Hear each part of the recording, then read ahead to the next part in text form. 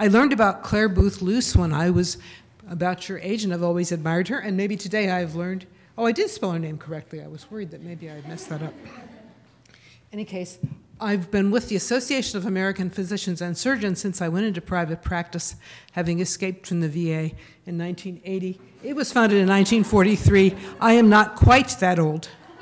And our motto is Omnio Pro Agroto, which means everything for the patient. I'm going to speak to you a little bit about the cultural revolution that we are living through, and especially how it affects medicine, and some of the philosophy behind it, and maybe some things that we can do about it. This is one of the hot spots of the Cultural Revolution. It is the University of Arizona College of Medicine.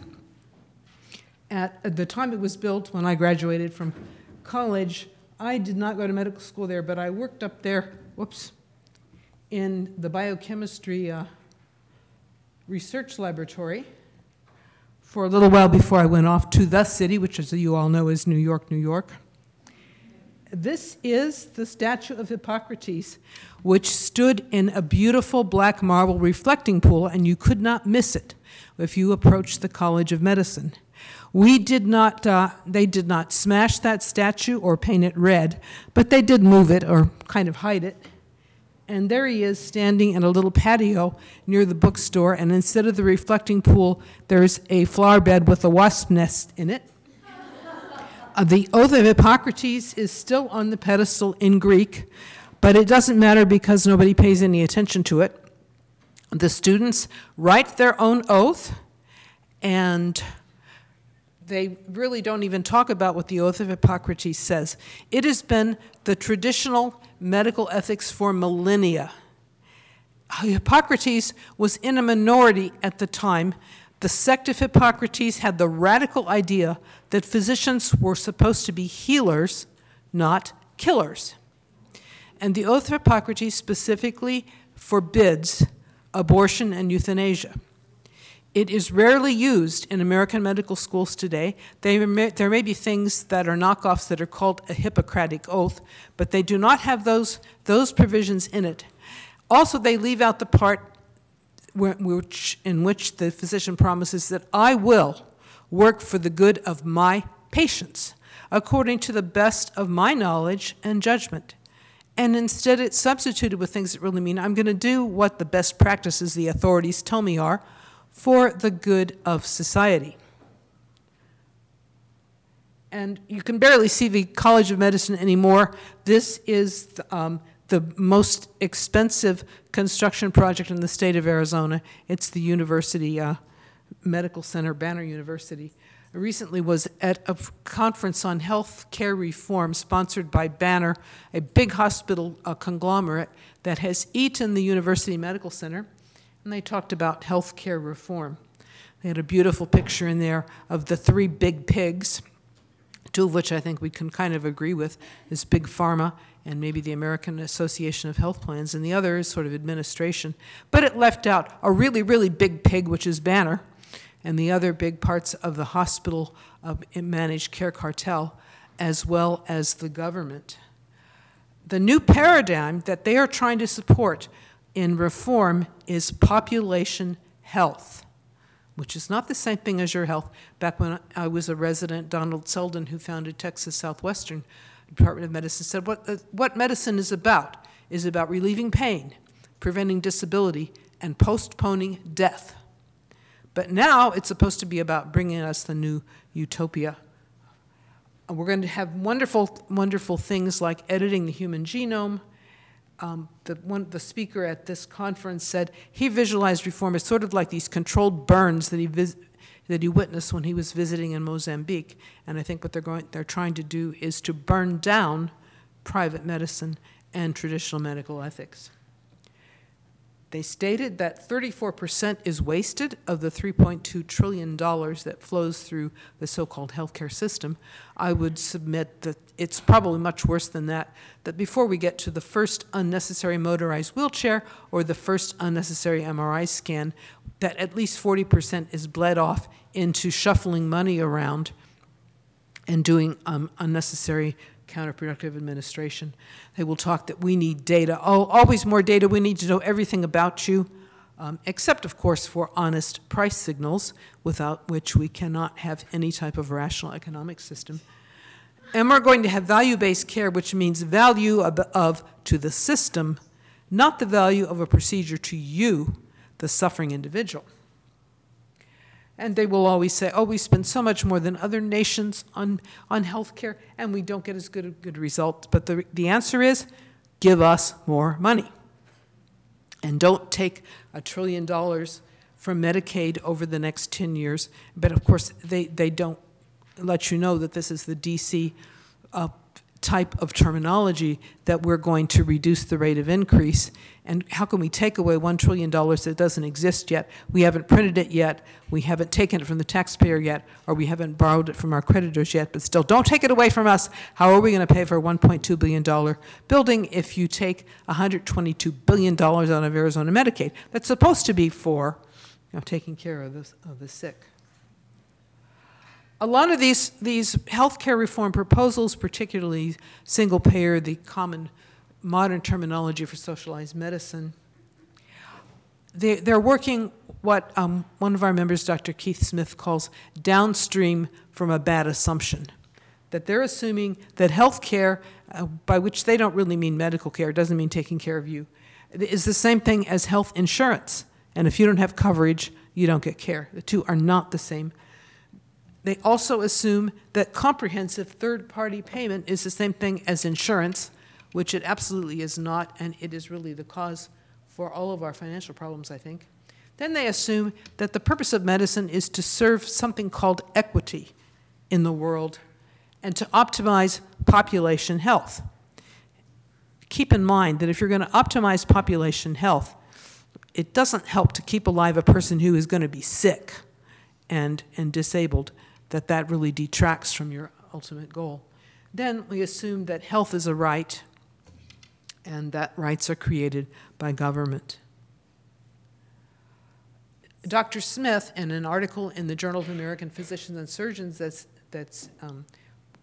is referenced here, is a great admirer of Frédéric Bastiat, as I am. He was a French economist about the time of the French Revolution who managed to squelch a lot of bad ideas by using the method of reductio ad absurdum, which means to carry an idea to its ridiculous extreme, whereupon people will see how ridiculous an idea is at the beginning.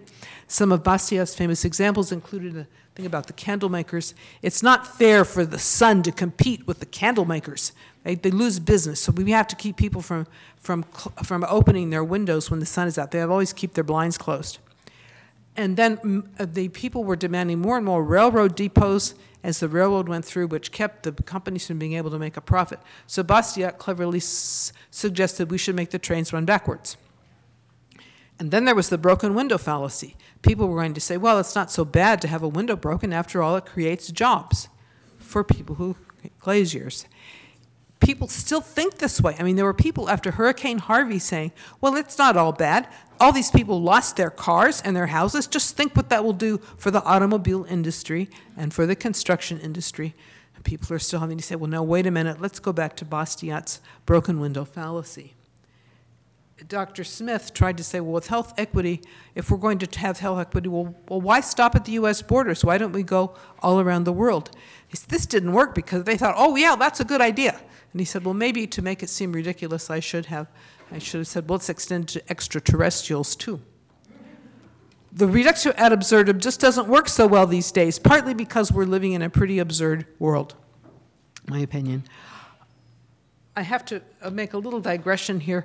I am a recovering geometry teacher. How many of you took a course in formal geometry in high school? Great. Well, they still teach it some places. I thought it was really great fun. My favorite method of proof was the proof by contradiction, or the indirect method. If you want to prove A, let's assume not A and see where we end up.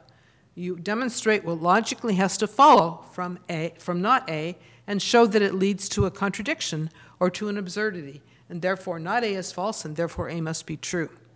But today, a lot of us wonder sometimes, how can liberals hold two completely contradictory ideas in their head and yet their head does not explode? And I just think that perhaps we don't teach enough geometry, or perhaps people segment things, or for whatever reason, we are learning to accept abnormal things as being normal. Maybe we live in an Alice in Wonderland world in which Alice said, "Sometimes I believe 6 impossible things before breakfast." Some of the impossible things that we seem to believe in, and contradictory things, we say that homosexuality is inherited, from which it follows that it cannot be changed. Never mind, we can't find the gene, and that twin studies, identical twin studies, don't seem to go along with that. But if that is true, that it's genetic, it can't be changed, and therefore we have to ban therapy for unwanted same-sex attractions. And in some states, you can lose your license if you as a therapist want to counsel an individual who says, "I don't really like the way I am, can you help me change?" If the therapist following the patient's own objectives, not subjecting him to electric shock or all kinds of horrible things, when we have to outlaw that. But on the other hand, sex, which is about as genetic as you can get, based on the chromosomes, is completely fluid. And so transition therapy should be required.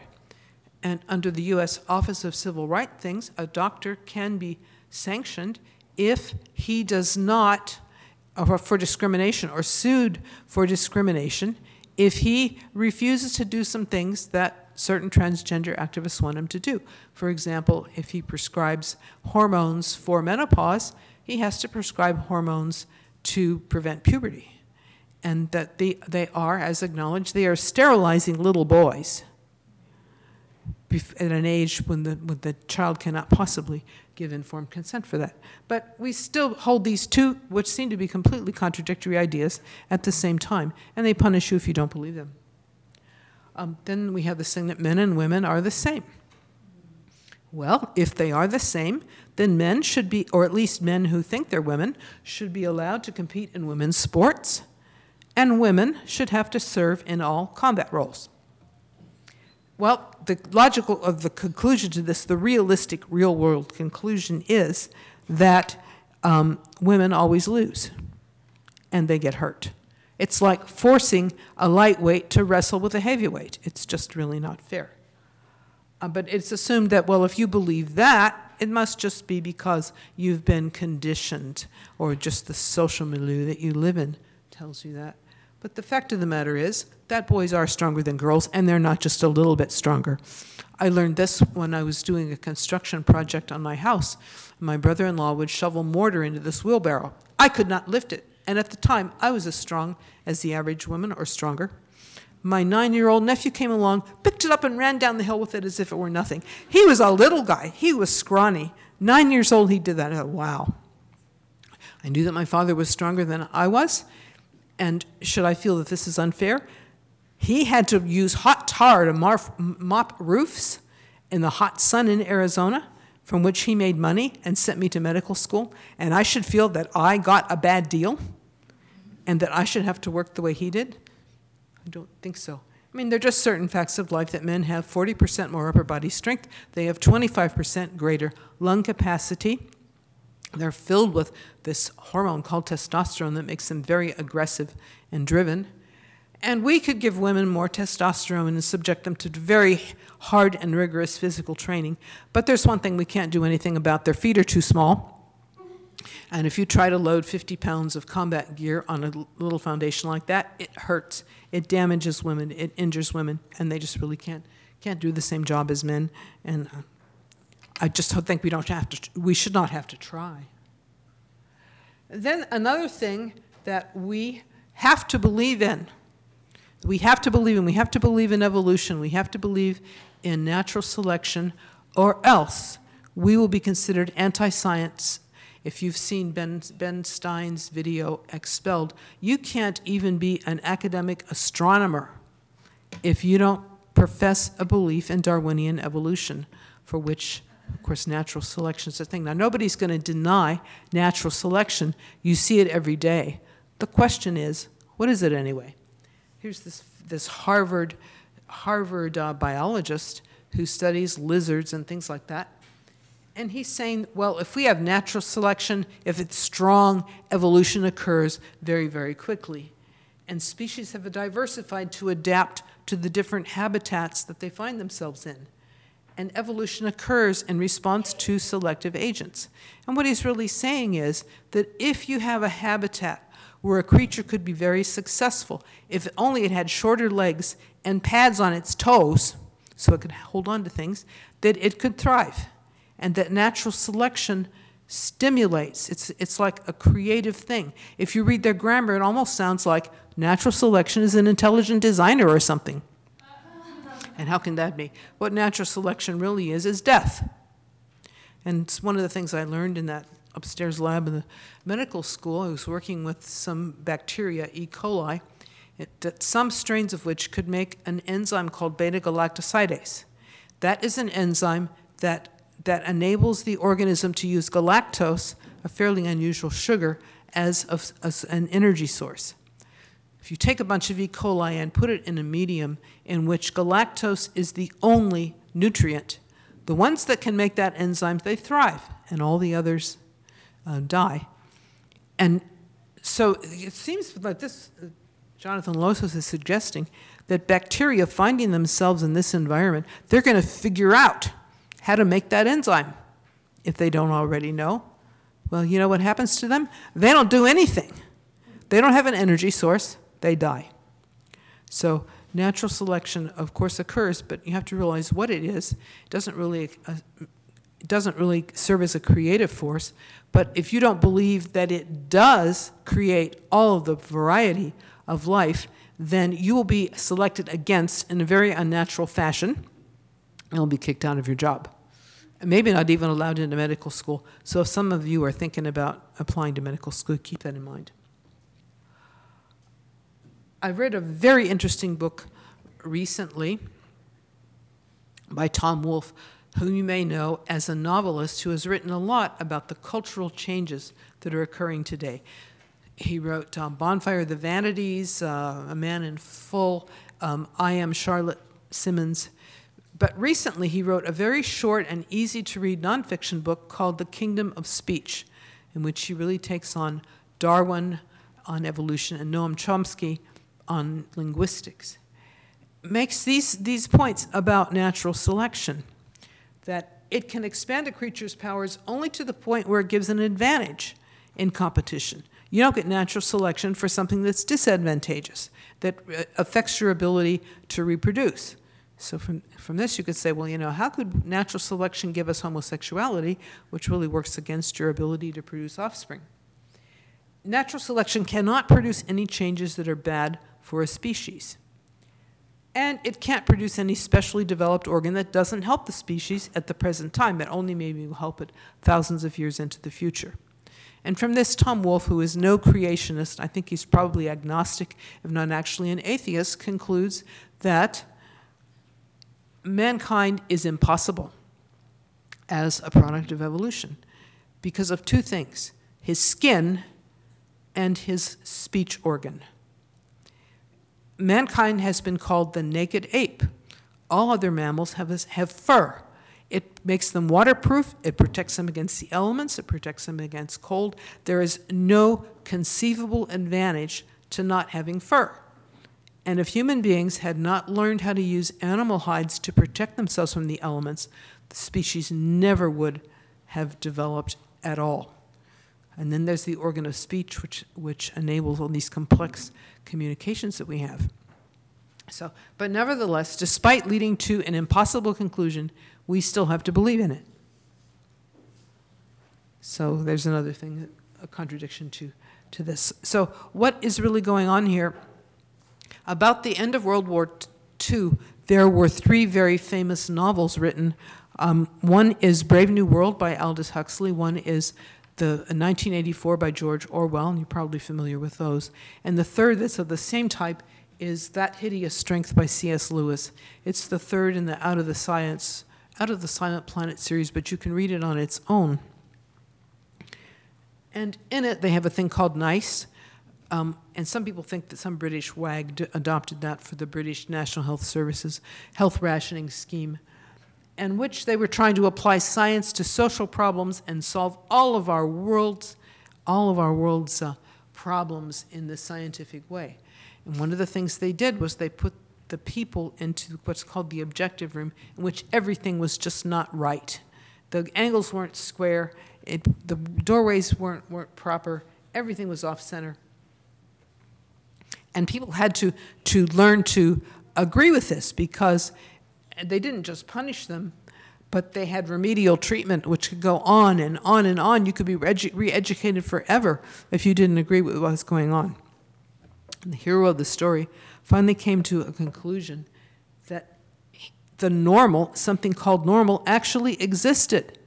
And he made his first real moral choice of standing up for what was normal, and decided that if the so-called scientific view led away from that, then be damned to the scientific point of view.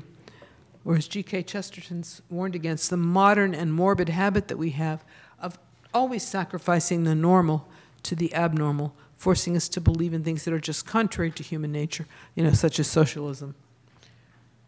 Anyway, that's liberalism in a nutshell, said G.K. Chesterton. So we have to go back to the first principles of what is really underlying all of this culture that we have.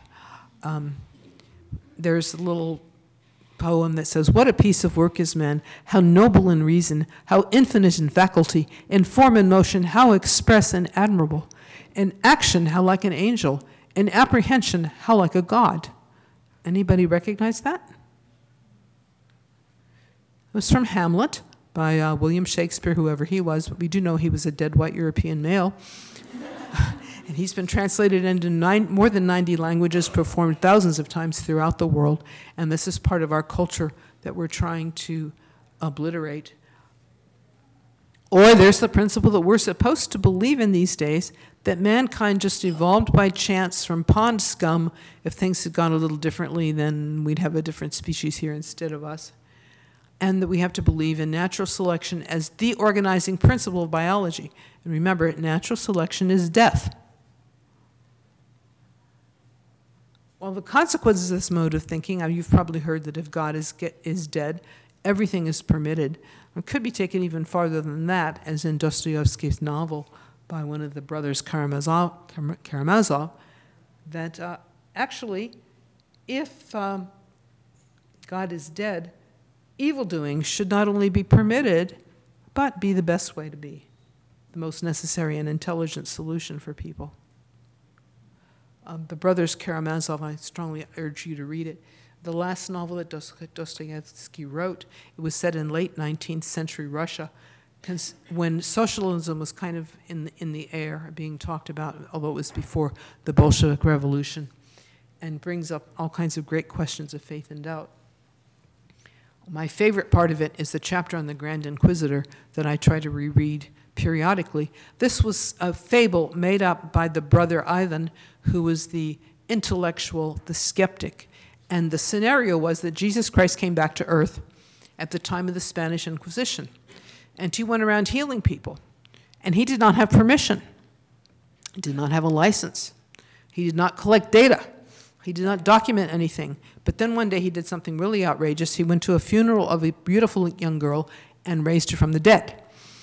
Whereupon the Grand Inquisitor immediately had him arrested and criticized him for coming back to destroy our work. The work of the great utopians who decided that God had really messed up when he made the world, and that Jesus Christ had really botched it when he was taken out into the desert for the 3 temptations of the great spirit, the devil. He had not succumbed, because what we really needed was an entity that would correct the problems. And one of the biggest problems is that human beings were free, that freedom was insufferable for man and for human society, and they really believe that has to be wiped out. And that a conscience gets wiped out too. There's no problem with conscience. All we need to do is to feed people. And by the way, not only do you have to feed them, but they all have to believe alike. They all have to be 100% in favor of whatever you're doing. Now, Dostoevsky was writing about maybe a Russian Orthodox view of the Roman Catholic Church, But in fact, I think you could apply the words of the Grand Inquisitor to any of these great philosophies that come to save us.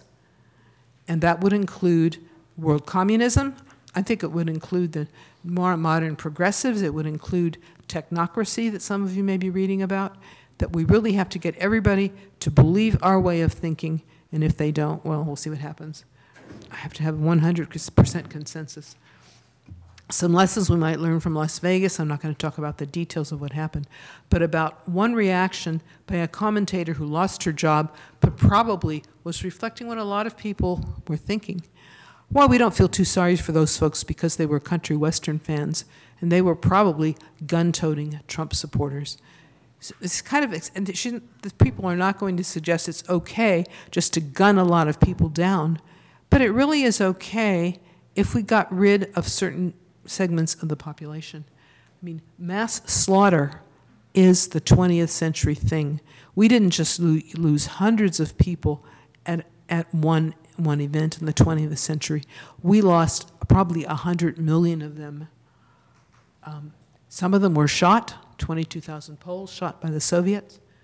Some were poison gas, and the most common method was starvation. The Nazis used to herd people into an enclosure out in the open and not give them any food and water, tote out the dead bodies from time to time. Starvation works 100% of the time.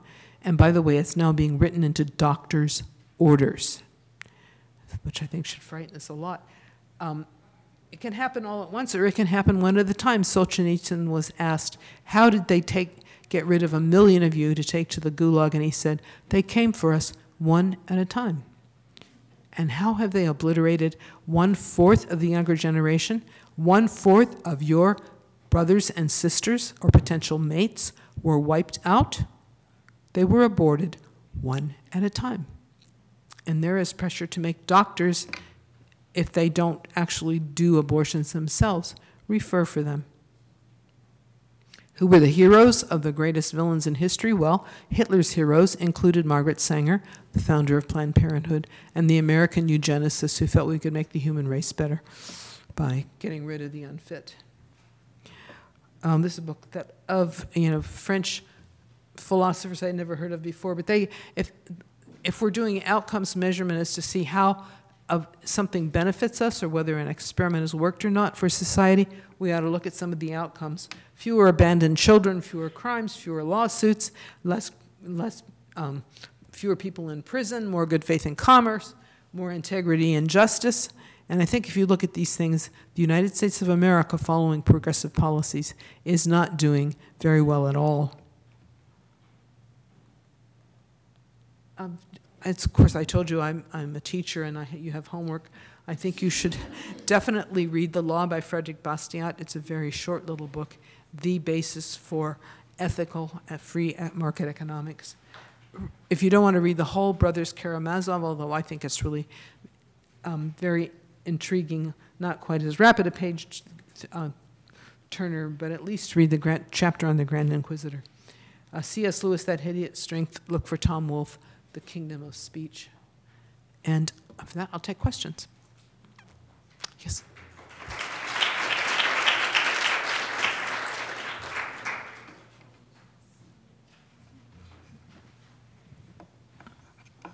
Hi, my name's Gianna.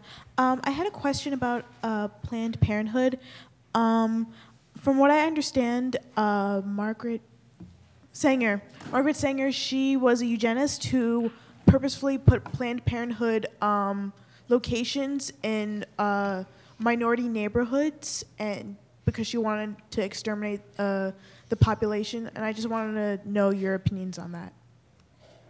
I think that's correct. I think she actually referred to Negroes as weeds, and a lot of the Planned Parenthood centers are in minority neighborhoods, and that if you're looking for health disparities, you should look at abortion, because black children are aborted proportionally far more frequently than white children are. If that isn't racism or planned genocide, I'm not sure what is. Hi, my name's Savannah. I'm currently a neuroscience major. I've noticed in my time in the College of Science at my university that there aren't very many conservatives in the STEM field. And when there are conservatives, we very much feel like we can't speak out for fear of like professional repercussions. So I was wondering, because they did mention that I believe you majored in chemistry as an undergraduate, what would you say, do you have any like tips for kind of letting people know your conservative beliefs like as a STEM major? That is a very good question, and I wish I had a better answer to it, because even STEM majors, I think, are in danger. Medical students have told me confidentially that they don't dare express any opinion, even if they want to be something like an orthopedic surgeon. They're afraid they can't get a residency if they're suspected of being pro-life, or if they have any questions whatsoever about the Darwin's origin of species. So if you think of something, pass it along. We maybe do what the early Christians did, drawing little fishes in the soil with our feet. Hi, I wanted to ask specifically about the issue of homosexuality, because I'm sure it's like this on most liberal campuses. There's a whole push for, gender-inclusive bathrooms, and to solve the problem, they're, spending taxpayer dollars at our public schools to build, separate facilities that are gender-neutral. So how would you respond to that, especially considering that, the LGBT community does seem to feel legitimately threatened, and, they're pushing for those rights, but how do you approach that in an understanding way? And how would you even what are your views on, whether or not we should even allow gender neutral bathrooms and spend our resources on them? Well, it seems to me like a gender neutral bathroom is in response to pressure from a very small group of people, and it just is opposed by a lot of people who would say so if they felt free to do so, that they feel embarrassed, they feel threatened, and so on, and it's being imposed on them. I think that there have been transgenders for a long, long time, and if they needed to use a facility, they just went into the facility of choice. If the man was dressed as a woman and went in there and did his business and got out, nobody would never say anything about it. But that's not what's happening now, that people are wanting to go into the ladies' room, or at least some of them, not just to take care of nature's needs, but because they're voyeurs, or because they want to make a political point, or because they want to harass women. And so it really is a danger to our women and girls. I think if people are really passing as the other gender, then it's just nobody's going to bother them. But something new is happening now. How to confront that is a very good thing, but I think people eventually have to stand up for their rights and say, well, we have rights too.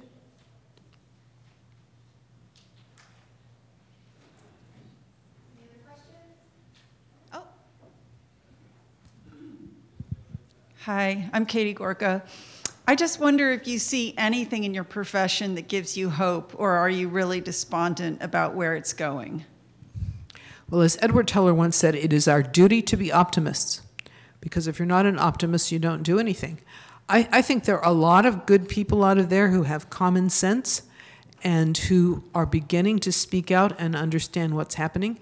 I think if you're at a meeting and you're the first person to say something, you may find that a lot of people there agree with you. It's just you have to be the one with the courage to say something first.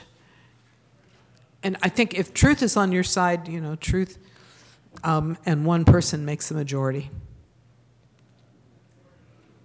Thank you so much. Appreciate you.